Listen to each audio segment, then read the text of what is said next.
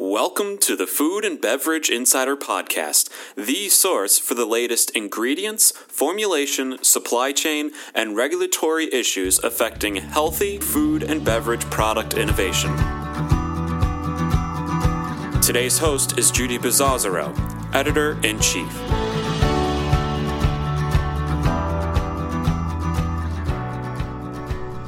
Hi, I'm Judy, and welcome to another edition of the Food and Beverage Insider Podcast. I'm here with FBI's Assistant Editor, Alex Smolikoff, to talk about trends we noticed at this year's IFT Food Expo, which was certainly a different experience due to COVID-19. This year's format was all digital, and it certainly was a new way to navigate the trade show from the comfort of our own home office. There was certainly a lot of trend spotting, so we're going to discuss our big picture trends that are driving innovation in product development. I mean, obviously, we could not visit every booth, so Alex and I have put together our big picture trends. So the first one, obviously, is COVID, the COVID effect. It is no longer the elephant in the room, and it certainly impacted how exhibitors and attendees interacted. It was such a different feeling for me because I've been to so many IFT expos, and just not having an in-person event, which meant there was no show floor, no booths, no one-on-one interaction, no colleagues, no after parties. Companies that chose to participate in the show were companies that chose to participate in the show were represented via virtual booths that included like product catalogs, webinars, digital meeting times, and virtual demonstrations. But I really missed the ability to see, touch, feel, and taste these prototypes that featured new ingredients. And I missed the ability to compare the various flavor components and textures and mouthfeel. So I'm not sure how suppliers are going to be able to deliver those opportunities to potential customers. I do have to say that some had video demos and recipe cards, and that's definitely a good start. So Alex, what were your thoughts on COVID? You and I clearly had very different experiences because I have never been to an in-person IFT event. So this was all new to me, and to be able to see how it was done, how it was undertaken with COVID looming over everything was interesting to me. I haven't had a chance to do one of these completely virtual events, but I really did think that they did a pretty good job overall of getting the products in front of you, getting the keynotes in front of you, getting the presentations. Everything was available and everything was open to see, which was really encouraging, given that we weren't able to be there in person. But one thing that I found super interesting as far as COVID was concerned, at the specter over the entire event, was a keynote from April Renee, who is a member of the World Economic Forum, who, rather than focusing on COVID and what its exact impacts are and how it specifically is having an impact on the industry, she really chose to focus more on what it's bringing to light as far as problems that really already existed in the industry.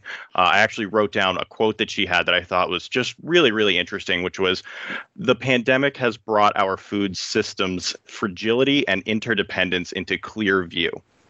And so I just thought it was really intriguing how she brought up not what is COVID doing to the industry, but what is already happening in the industry, and how is COVID bringing that to light, and what can we do about it now?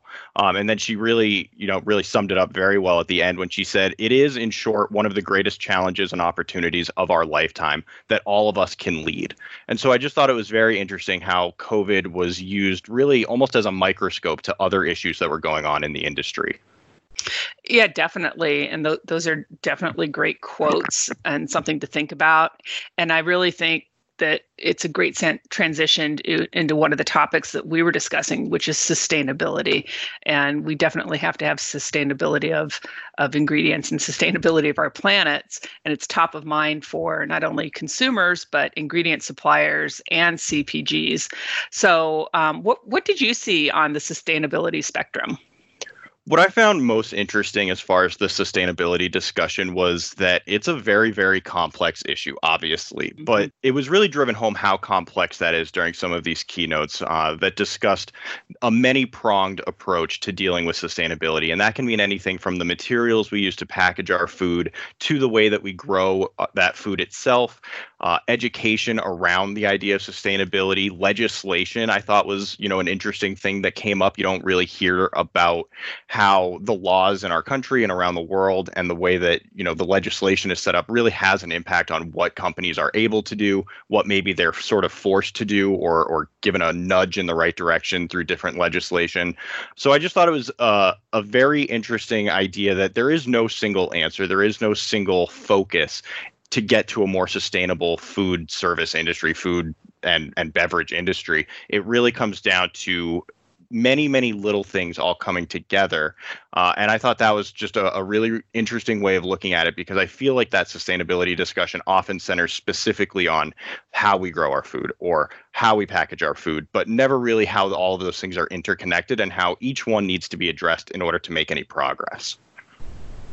Yeah, absolutely. There was a session called Stop Wasting Waste, Upcycling Our Future, and that tackled the topic of stopping food loss and waste. And many suppliers and CPGs are already taking this to heart, and it's something that we'll be examining more in depth throughout the year. But I really thought it was a great session.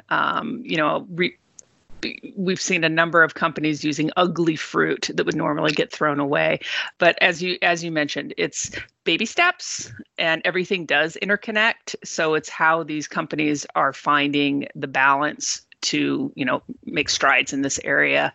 Another thing, there were so many companies that were touting their sustainability efforts this year, more so than ever. And just a few, I'd like to call out the U.S. Dairy Export Council. They unveiled their new U.S. dairy industry sustainability goals for 2015, and they were also offering insights into new product trends and why food and beverage manufacturers are leaning on functionality and versatility of U.S. dairy proteins. Tate & Lyle also laid out new environmental targets for 2030, which are set to deliver 30% absolute reduction in Scope 1 and 2 CO2 emissions. And really what I found interesting was an even bigger goal was to use 100% of its waste in a beneficial manner. And that again goes back to upcycling and using waste to maybe produce different types of products that we haven't thought of before. And that, piggybacking on that, there was a session called The Future of Food Safety. And these, as you mentioned, these all interconnect. So Frank Yiannas, he is the FDA Deputy Commissioner for Food Policy and Response. He was a keynote speaker, and he talked about the cross-section of data and science and emerging technologies such as blockchain and AI and how they're shaping the future of food safety and the benefits they can deliver across the entire foods supply chain. And it was really timely considering that just a day before, FDA released its new blueprint for food safety measures. And Frank kind of gave a really good example of talking about, just even a few years ago, you might have a recall and it might take 26 days to find out where an ingredient was sourced. And now with AI and blockchain, you might be able to scan the product or the product sheet and find out in 6 seconds where that ingredient was sourced. So that's a huge leap. And, people had envisioned this maybe 5 years into the future, but it's happening now. And it's just taking small steps, thoughtful steps to get there. So I think we're going to see a lot of innovation in this area and advancement in technology, which kind of leads into our next topic of clean label. And, we know we've been talking about clean label for years, and elements such as organic and non-GMO, they've been part of the market vernacular for decades, but we've really seen more ingredient launches with these attributes. And I know this was an area that you were really, hot and heavy on the virtual trade show floor. So I'd really like to hear your insights into that. Yeah, so when it comes to clean label, the first thing that really blew me away was just the sheer volume of product launches. Again, the virtual trade floor had a very handy and nifty search and browsing feature to see all of the different products. And by my count, there were over 100 organic ingredient exhibitors and about 130 non-GMO exhibitors. And so that just really goes to show you the breadth of this clean label movement and how many new products we're seeing. And a couple of these products really did just blow me away with how interesting they were and how different they were from some things that I've seen in the past. Dakota Specialty Milling had a clean label cake base, which is, a box cake mix that just requires you add milk, eggs, and water. It had only natural colors, unbleached flour, no artificial emulsifiers. And it really took something easy, convenient, something that you might not typically think of as super healthy as a boxed cake mix, and gave a healthier option and a healthier version of that. We saw the same thing with natural colors. C.H.R. Hansen had Fruit Max, which was 100% plant-based red food coloring, which was very interesting as the color that they went for was actually based on the Hansen sweet potato, which was a variety that they themselves created and won an award at last year's IFT. So, natural colors as an ingredient into some of these packaged goods and prepackaged, again, bakery mixes, things like that, was very interesting, and just a way to get healthier and cleaner label ingredients into something that you might not necessarily think of as a super clean item. We also saw Levapan Americas had a non-GMO yeast, which I thought was super interesting. I didn't even know that there were GMO yeasts available. I did some research afterwards, and it turns out there are. So I would never even think to look for a non-GMO version if I was in the grocery store. But knowing one exists is really interesting, especially during today's day and age, because maybe 3 months ago, I would never even think to look for yeast in a supermarket. But now I'm one of the millions of people out there trying to do more baking at home, more cooking. And so these are ingredients that I'm looking for the first time. And so someone like me who might not know what types of products are out there or what I would need to do more of this at-home cooking, at-home baking that's really taken over during this quarantine period and during this COVID period, there's healthier ways to do it, and there's healthier ingredients, even if you want to, bake a bread or bake a cake, which again aren't always the healthiest items out there. And then Ingredion also launched 3 new organic native starches in the US and Canada under its purity line. So just this idea of clean label really going bottom up, every ingredient within a greater, bigger product being a clean label ingredient, and just giving people the peace of mind that the food that they're making at home or the food that they're purchasing and eating is as healthy and as clean as it can be, when we know there are some maybe less healthy or less clean versions out there that we can now avoid. Right. And I really think that we did see a lot of non-GMO action. I believe you told me when we were prepping for this that you saw about 130 non-GMO exhibitors listed, which is up significantly, and that also means that the companies are making an investment to become non-GMO certified. So that again says something toward their due diligence in terms of ingredients. So let's turn our attention to the continued rise of plant-based eating.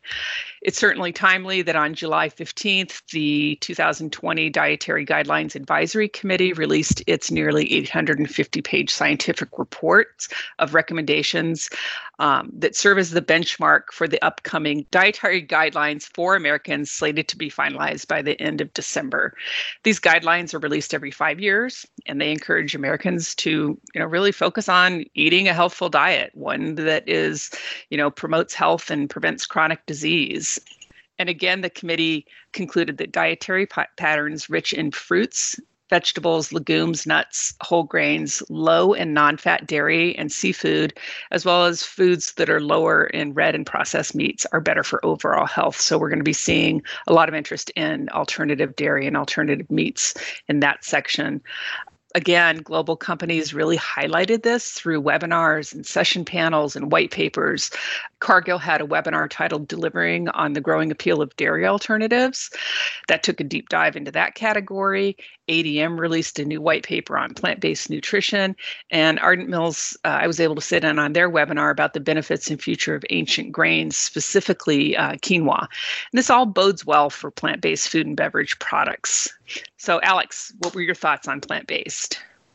Yeah, so when it comes to plant-based, this was one of the main areas that I think April Renee's webinar really drove home for me, which was these existing issues being highlighted by COVID.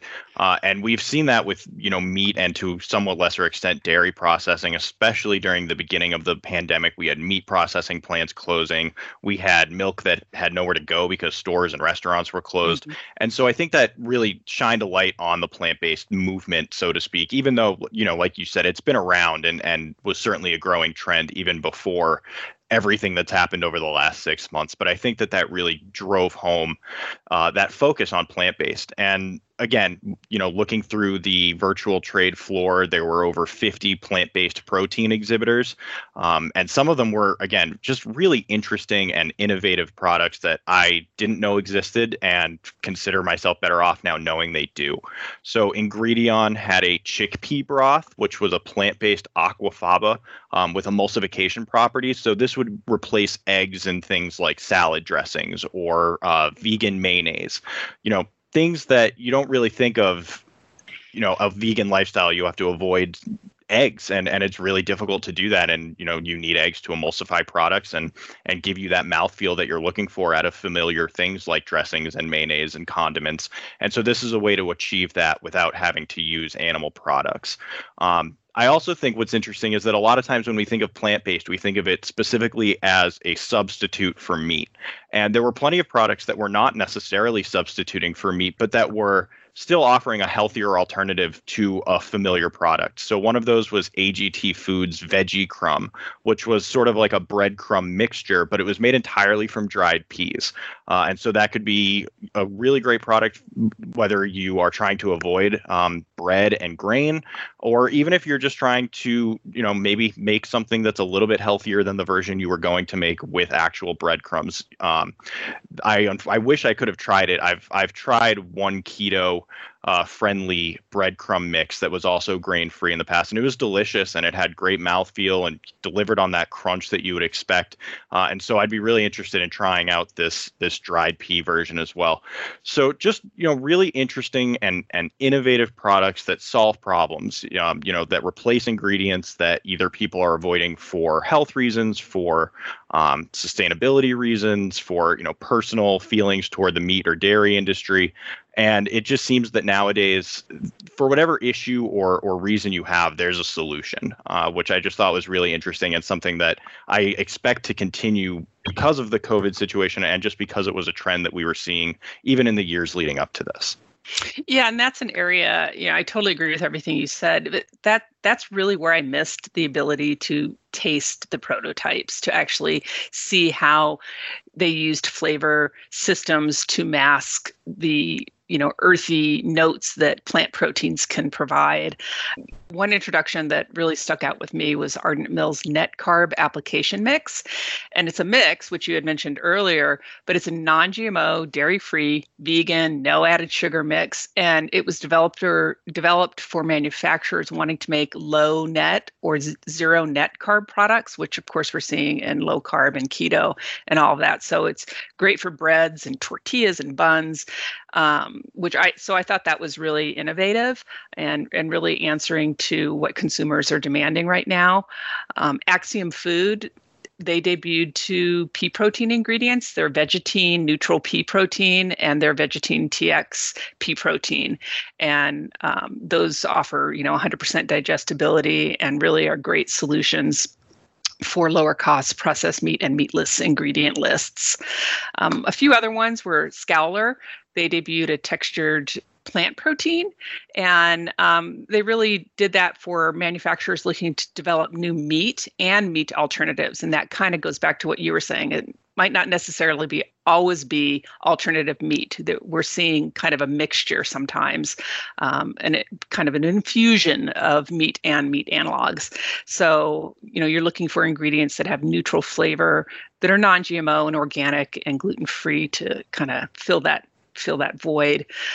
Some other plant launches that I found notable were Bryce Malt and Ingredients. They launched an organic InnoSweet sprouted whole wheat powder. MGP Ingredients had a ProTerra textured plant-based protein. Almond protein is huge, and Mitsubishi was debuting that along with Blue Diamond. And PLT Health Solutions also launched its Arteza chickpea flour, and we know chickpea is huge. So those are just a few. I could keep going. Milk Specialties had a brown rice protein, and Koskura, they continued their pea protein launches. But one that I found really interesting was Hormel Ingredients, and they launched quite a few products in the plant-based section. They had an Italian-style full-cooked crumble. They had ground and uncooked meat alternatives. They had an all-natural beef and mushroom sausage. So they're really diving into this alternative meat sector.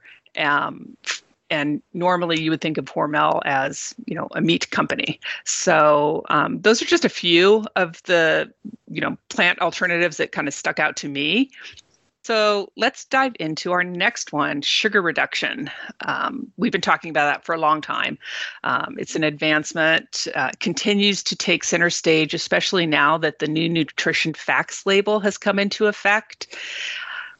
It has a lot of brands looking to alternative sweeteners that don't need to be counted under that added sugars line. I was fortunate enough to moderate a fireside chat on advances in rare sugars and talked with experts from Ingredion, Bonumose, and the ASR group, and they really provided insights into formulation challenges in replacing sugar and how these products, can become better tasting and any formulation challenges. And they really focused on two particular ingredients, tagatose and allulose. And, allulose has been getting a lot of coverage lately because it doesn't need to be counted under the added sugars line. We also saw a lot of movement in stevia, which again has been, one of the trailblazers in alternative sweeteners. Tate & Lyle launched its Sweetener Advantage Expert System, and it's a new set of innovative sweetener solutions and design tools, along with education programs that are designed to help formulators create sugar-reduced food and drink products that are low in calorie but big on taste. ADM Matsusani introduced its Fibersol 2 series, and it offers an increase in total fiber content while reducing sugar and calories.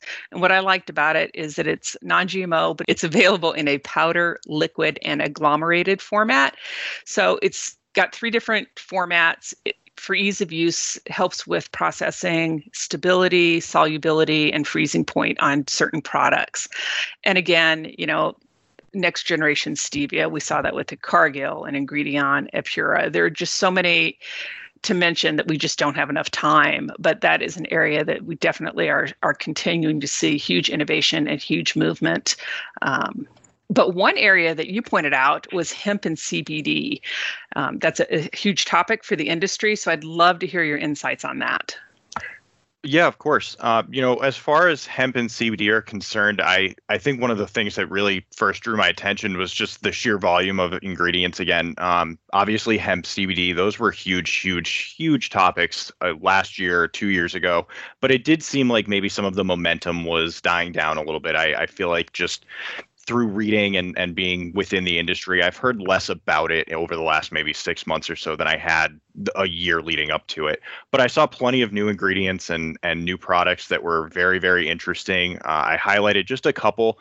Blue Sky Ventures had Hold hemp seed and hemp protein powder. So again, looking at plant proteins, hemp is really kind of making a name for itself as one of the possibilities as far as plant-based proteins are concerned. I saw Caliper Ingredients had a water-soluble CBD. We're seeing a lot of CBD beverages on the market these days, and so having a water-soluble form obviously is important if you want to have that perfect mouthfeel when it comes to a beverage that contains some of these functional ingredients. HFI hemp cannabinoid had a broad spectrum soft chew, which I thought was really interesting. Just again, a sort of new way of getting these ingredients in fun and exciting ways, almost like a candy, which was naturally flavored with blueberry. Key Leaf Life Sciences had several hemp ingredients, including a hemp oil. Our Fats and Oils digital magazine will be coming out very, very soon. We'll be publishing next week. And there was an entire article in there from Brian Zapp about the benefits of hemp oil. It's rich in omega-3s, has a fantastic omega-3 to omega-6 ratio. And so you can read even more about that hemp oil in our upcoming digital magazine. And Pronova Hydrobond CBD was a powder or water-soluble mix, which again, CBD drinks, I feel like are huge these days and certainly were over the last few years as well. So just all sorts of different formats, different functions, and really getting CBD and its benefits into really the entire gamut of food and beverage, I just thought was really interesting, really innovative. And it stood out to me that the momentum that I feel like I had seen over the last year or two really hasn't gone anywhere. Even if I'm hearing maybe a little bit less about it, that market seems to be alive and well with new and innovative products. Yeah, and I definitely think that we're seeing that because we're seeing more flavor companies dabbling in this area. And you know what, CBD and hemp is a slippery slope because of the non-regulation right now. All of the flavors that Bell has created contained no active ingredients of THC or CBD. They had full flavors, full flavor masking, enhancers to cover that funky taste that you can have. Flavor Can also highlighted its range of flavor ingredients for edibles and beverages, focusing on masking agents and bitter blockers. We also saw PerkinElmer that, they were having cannabis analysis. So we're seeing the entire spectrum kind of come to play, but this is a huge topic in the supplement world, and it's just now gaining steam in food and beverage. So it's really creating a lot of opportunity in this space. But I also encourage our listeners to go to naturalproductsinsider.com to learn about this topic. We've really been focusing heavily on it. So let's wrap this up with what our favorite part of the experience was. For me, it was the daily shuttle bus. It was hosted by Luann Blanchard. She's the associate category manager at Givaudan, and David Bloom. He was awesome. He's the consumer first design specialist at General Mills. They were terrific, and they were joined each day by a special guest to talk about their thoughts and insights. So day one, their guest was Luann Williams from Innova Market Insights. Everyone knows Luann. She's awesome. Day two, again, another rock star was Lynn Dornblaser from Mintel. And on day three was Mary Ellen Kuhn. She's the executive editor of IFT's Food Technology magazine. It really was the shuttle bus chatter, only without the humidity, the bulging bags of, swag and literature and samples, but you really felt like you were on the bus, and you got to hear the daily chatter of what these individuals found as really, intriguing, interesting launches, discussions on the virtual trade show, et cetera. So what was your favorite part of the expo for you? Yeah, so, as I mentioned at the top of the podcast, I was sort of in the interesting position of having nothing to compare this to. So while you obviously were able to enjoy some of the familiar aspects that you were still able to achieve, even with such, a virtual show, I was really just blown away at how successful a virtual show was. I found that IFT did an amazing job of making sure you could find exhibitors. You could read all of the materials that were available about these new products. You could very easily access the webinars, either, if you were able to catch them live, or they were almost immediately on demand to catch later in the day. So it really felt like being at a show. You kind of work at your own pace. You get to things when you can. But I was just really blown away by how well they were able to make everything accessible. Everything that I wanted to see, I was able to see. Everything that I wanted to hear, I was able to hear. I was able to catch so many different speakers, see so many different products.